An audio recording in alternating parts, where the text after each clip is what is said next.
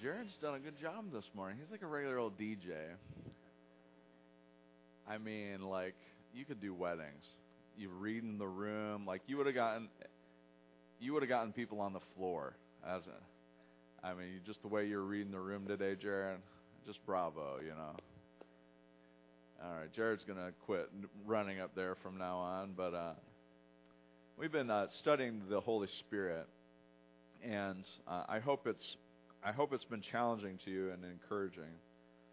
The end goal, really, each week for us is our response to God's work in our life, an openness to whether or not we are going to listen to God's Spirit that's available to us. If we're going to have a posture of saying, yes, Lord, I do need you, I do need your help, I do need your presence to go with me. Or if we just kind of keep going hard-hearted and blinded to what God's doing. And so my hope for us throughout each week as we study and pay attention to the Holy Spirit and maybe learn new things or be reminded of the truths that we have held on to for a long time, that we would be encouraged in our walk with God, that we would bear the fruit of God's Spirit in our life, that we would know that we are finding our life on the vine that is Jesus Christ, and that we are His branches and we are called to bear much fruit from a life that is with God. If in all of this that we forget this very central and incredible truth, is that we are called to live a life with God, I don't know that we always quite fathom just how significant that is. And so periodically with all of you, I kind of will walk through all of the scriptures and just point out what God is up to. Starting in the beginning, God with His creation, the rejection of humankind towards God, and this ongoing pursuit to have God become one with us again. The sort of closing hope of Scripture is that God will be with us the way He was always supposed to be. We get glimpses of this when we are reading the Scriptures. We are in what is called the now but not yet. The now is that we know that because of the cross, because of Jesus' crucifixion and resurrection, something monumental in history has happened when Jesus is risen from the dead and ascends to the throne of God. Something incredible has happened because Christ's Spirit is here with us today. Something has happened in history that this moment right now, the kingdom of God is present. And we are those sorts of people that live in this reality, though not everybody realizes it. We know something that other people don't. I was on the sideline for the football game, and I had this little premonition. I felt, those guys are going to kick an onside kick. And I kept it to myself. And then they kicked an onside kick. And I was like, did you see what happened?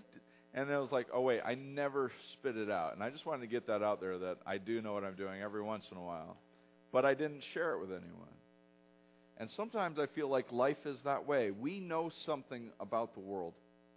When we look at the news, when we see what's happening all around us, we know the truth about the world.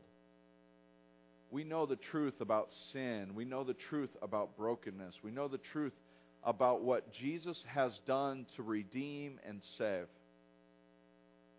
I have sat in rooms with people who are handcuffed by sort of bureaucracy things that they have to do.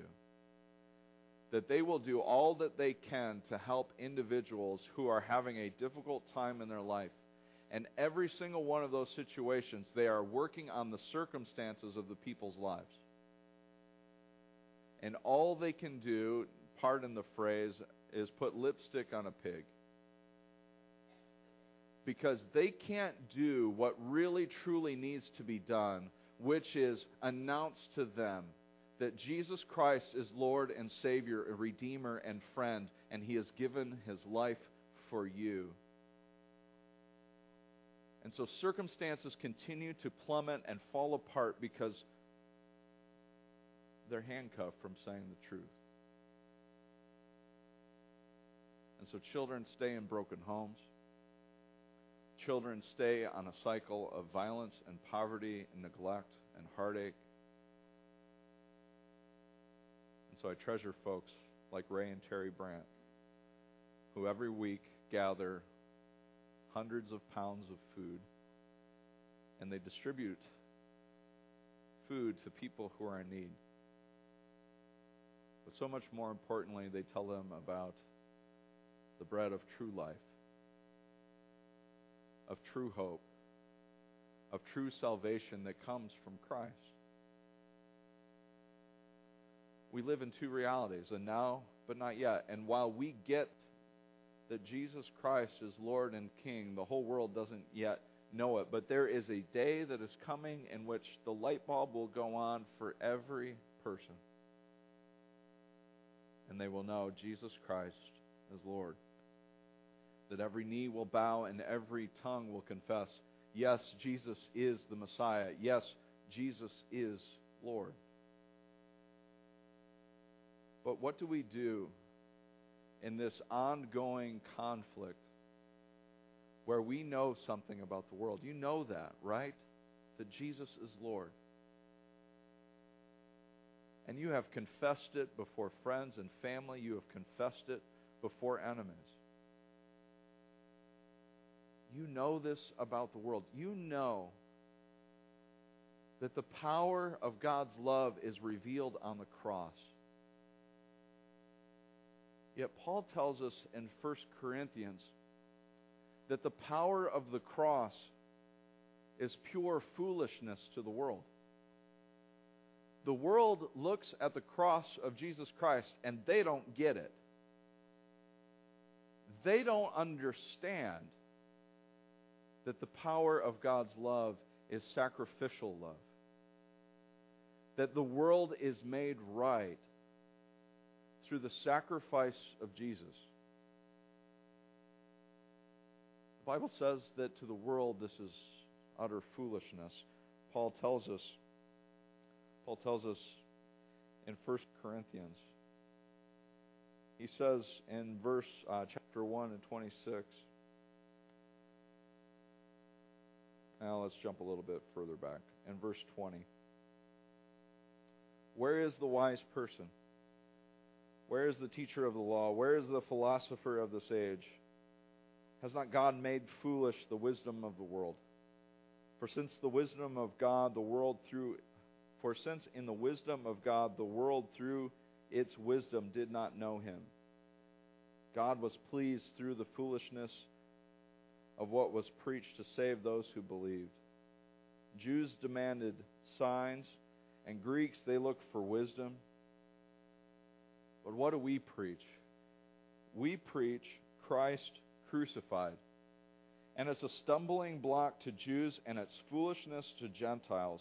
But to those whom God has called, both Jews and Greeks, that's everyone, all of creation, Christ the power of God and the wisdom of God. For the foolishness of God is wiser than human wisdom, and the weakness of God is stronger than human strength.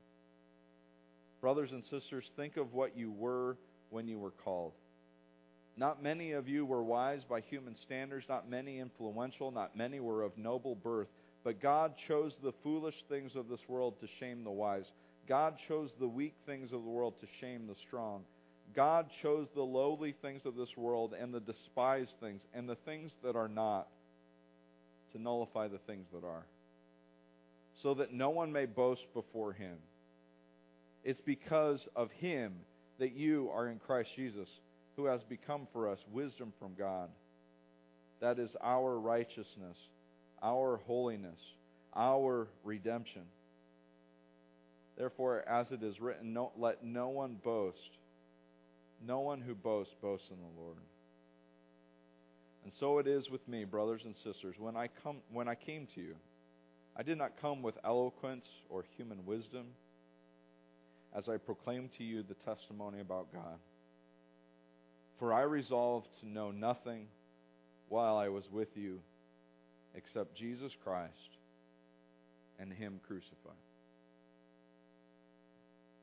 Paul is addressing in 1 Corinthians, his first letter to the Corinthian church, a handful of things that are going awry. And the way that Paul's going to address each of the problems, and there's going to be problems with division, which is what these chapters are about. They were being divisive. They were saying, I like Paul, I like Apollos, and I like Peter, and they were all disagreeing with each other about who they liked best. And, if we started raising our hands about who likes Gene Neihart, Stan Hulla, or Jordan Eckes, I don't want my feelings to get hurt. I know that it would be me. But this is the sort of divisiveness, and it was about personality. It was about persuasiveness. It was about eloquence. But the problem was they were trying to figure out who they were going to follow. And later in Corinthians, they're going to talk about sexual immorality and living a life of integrity. They're going to address people disbelieving in the resurrection. They're going to question about food being sacrificed to idols. And I know that those are all sort of things like, we got all of that figured out. But for Paul, he is doing damage control with a divisive congregation that's being split apart. And he's saying, you are unified in Christ. And each and every one of his responses is to bring the gospel and another sort of picture of the gospel into the conversation. And when you read all of 1 Corinthians, you get a beautiful wide-angle lens of how the gospel infiltrates into every aspect of human life. And in this case, Paul is looking at a group of people who are becoming divisive about, we want the person who will tickle our ears the best and the most persuasive of speeches. And I know that we're talking about the Holy Spirit, and Paul's going to bring the Holy Spirit into the conversation. But at first, you have to hear what Paul's message is, because it's a picture of the gospel, and the picture of the gospel is this: that it was in the wisdom of God to shame the strong and the mighty and the powerful and all of the people of influence, and to share this simple truth to say that all of this is going to nothing. He uses the weak to point people to the gospel of God, to point them to Christ. And he says, when I was with you, I didn't want to be persuasive. I didn't want to be eloquent. I wanted to make sure that you knew that when I share with you, that it is God's Spirit, it is God's power, it is God's message that is changing people's lives. And there is not a preacher that exists in the world that changes people's lives. It is Christ, and it is Him crucified, and it is Him resurrected that has changed your life and has changed mine. And it is this message, and it is not the messenger. And it's not the persuasiveness of rhetorical skill. It is not the eloquence. It is not the false tears of a preacher, and it's not his heightened passion in a moment of feeling like God's working. The power is in Christ. The power is in Him crucified and resurrected. And Paul's message is to say to a group of people, why are you fighting over who said what? When our hope and our salvation and our righteousness and our holiness and all that we are and all the life we have comes from Jesus Christ. And so then he offers this illustration. He says in chapter 2, and so it is with me, brothers and sisters, when I came to you, I did not come with eloquence or human wisdom as I proclaimed to you the testimony about God. For I resolved to know nothing while I was with you except Jesus Christ and Him crucified. It was all about Christ.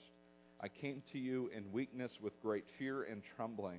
My message and my preaching, they were not wise with persuasive words, but with a demonstration of the Spirit's power, so that your faith might not rest on human wisdom, but on God's power. That your faith might not rest on what people say, but on Christ's power at work in you. That your life might be founded and rooted upon on Christ's crucifixion and resurrection.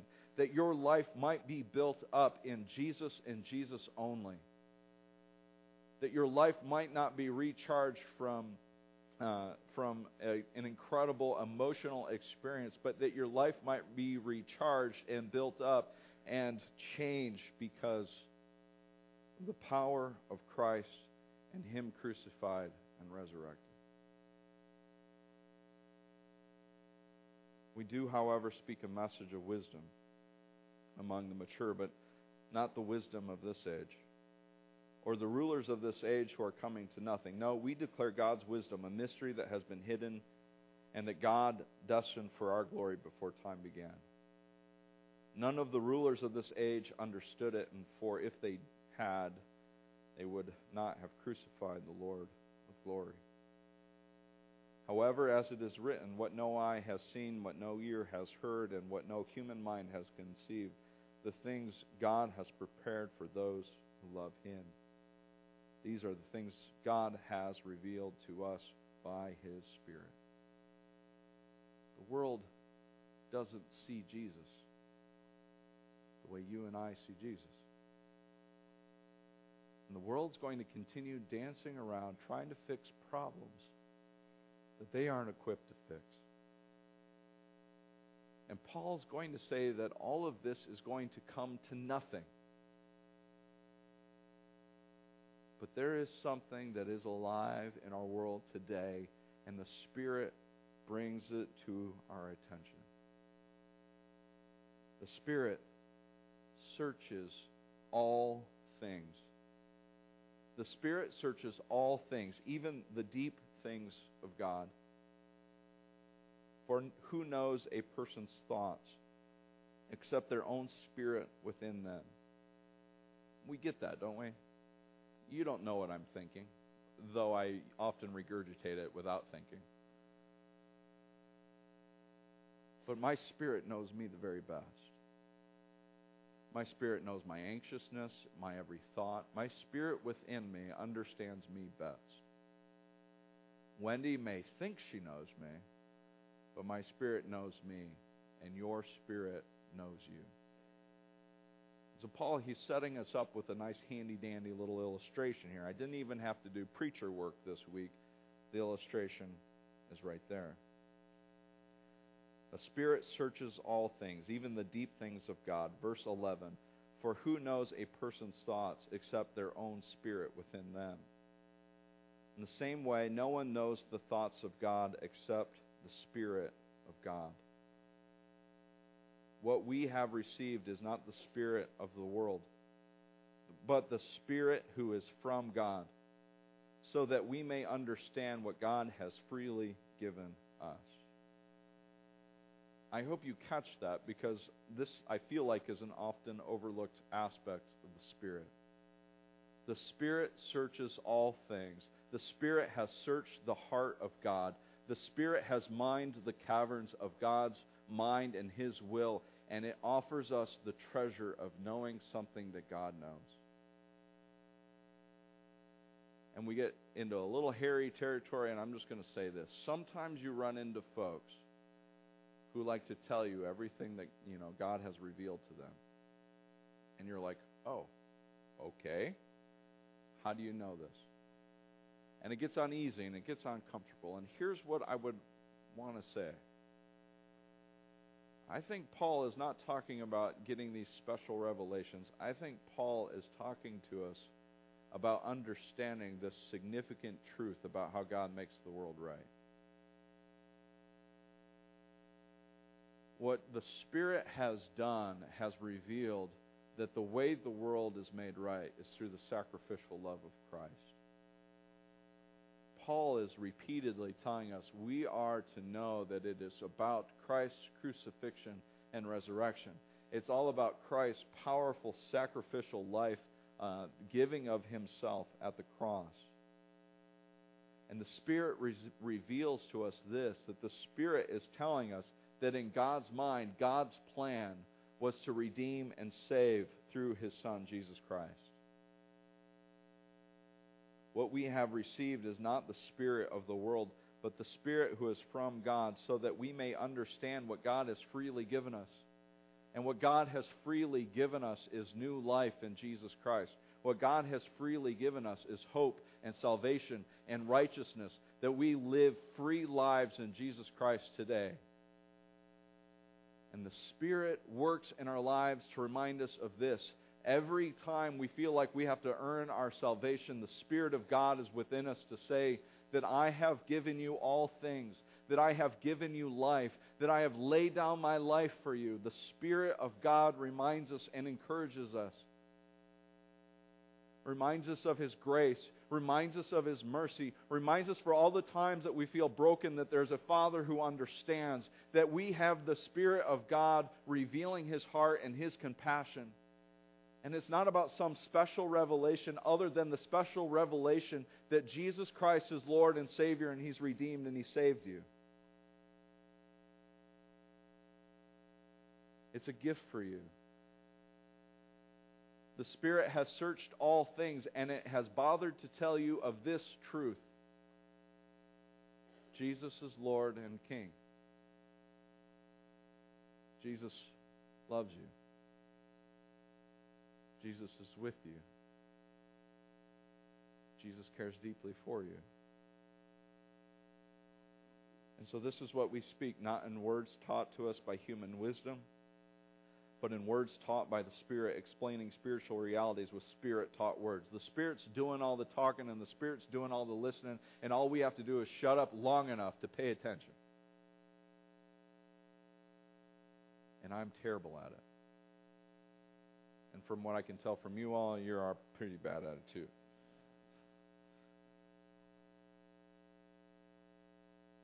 Friends, hear this. This person without the Spirit does not accept the things that come from the Spirit of God.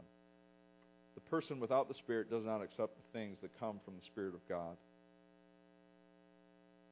but considers them foolishness and cannot understand them because they are discerned only through the Spirit. Person with the Spirit makes judgments about all things, but such a person is not subject to merely human judgments. For who has known the mind of the Lord so as to instruct him? But we have the mind of Christ. If I could just simply say this, because you have the Spirit of Christ in you, you understand something about the world. Something that the world doesn't understand about itself. That God is making the world new through Jesus Christ, our Lord and our Savior. And I know this one's a little heady, but I'm going to trust that the Spirit will impress upon us this.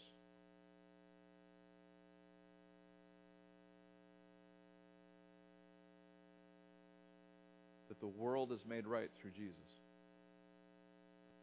He is our only hope. He is our only righteousness. He is our only salvation. And the world can keep on going and doing its thing, but all of those things are going to come to nothing. But what will last is the words that the Spirit speaks to you. What will last is what the Spirit is doing in the world. What will last is what Christ has done through the cross. And friends, you are a part of that. And that Spirit that is making all things new, the Spirit that rose Jesus from the dead, that Spirit is in you. And as I open our worship in Romans 8, we are told that this Spirit in us has us call out to God as our Father. In fact, it's this special word, and many preachers have tackled this word. It's the word Abba. I'm sure along the way you've gotten an illustration, a little devo about calling God Abba. Here's the deal. The word Abba would have been the very first word that a little child would learn. And it would be the word that they would call their father, Abba. And sometimes we overemphasize the intimacy of the word. And we undermine the real important aspect, which is relationship. This Spirit that we have in Christ allows us to be the children of God. That we get to call God our Father. And so we know something about the world.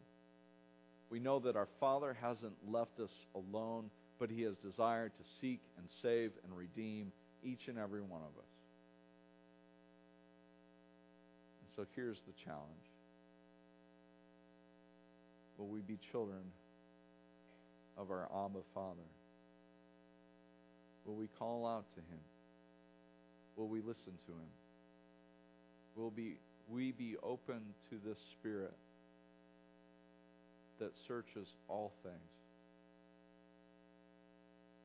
There is at the end of Psalm 139, it says, "Search my heart, God, and know my anxious ways, and lead me to the way everlasting." As the Spirit searches all things, would we be open to the Spirit of God searching us? Searching our anxiousness, searching our worries, searching our sickness of sin, searching all of the things that have built up in our lives, all of the garbage, all of the things that we're shameful of. Will we ask God to search our hearts and open us to His Spirit? Because this is what I believe the text is teaching me. That the Spirit of God gives us courage to believe and know, and to never give up on the most important truth that has ever been shared in this world. That this Jesus, whom the world crucified, is Lord, Messiah, and King. And that Spirit is within you, reminding you day in and day out that that message is true. And don't ever, ever give up on that message. Because if you think about it, if you're like me, the times where I really mess up, the times where I really have gone wrong, is when I have neglected that truth. And when the most important person becomes myself and what I want, I have forgotten who the most important one really is. Friends, are you listening to the Spirit? And is it reminding you that Jesus is Lord and Savior and King? And when it reminds us of that, all we simply have to do is respond in obedience, in love, and service to Him. Let's pray. Heavenly Father, we love you. We thank you for all that you do. We thank you that you are the provider of salvation, of righteousness, of holiness. That we do not navigate this world on our own, but that your Spirit is with us, and you have given it to us that we might call you our Father in heaven. And God, we pray that we won't take for granted all the promises and all of the hope, all the salvation we have in your Son, Jesus. That we wouldn't neglect what we know to be true about the world, and though it's foolishness to the world, God, we know that you are making the world right through love, through the love of your Son. God, may we resolve to know nothing other than Jesus Christ, crucified, resurrected, and ascended. God, we want to search and we want to know all that we can know, and you have told us all that we do need to know. God, we want to know how to fix world hunger. We want to know how to fix disease and heartache and suffering. God, we look at the turmoil around us, and we want to know what it is that will fix it. And you have told us all that we need. So let us trust in sacrificial love. Let us trust in the love of Christ. Let us trust in your way. And God, it might be foolishness to this world, but we know it is true to you. We want to walk with you, Lord. It's in Jesus' name we pray. Amen.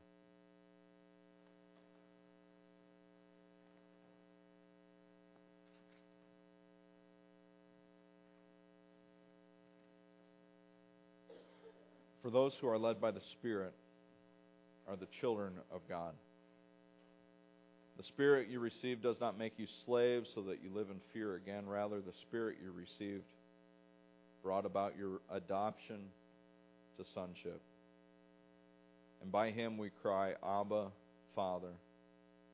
The Spirit himself testifies with our spirit that we are God's children.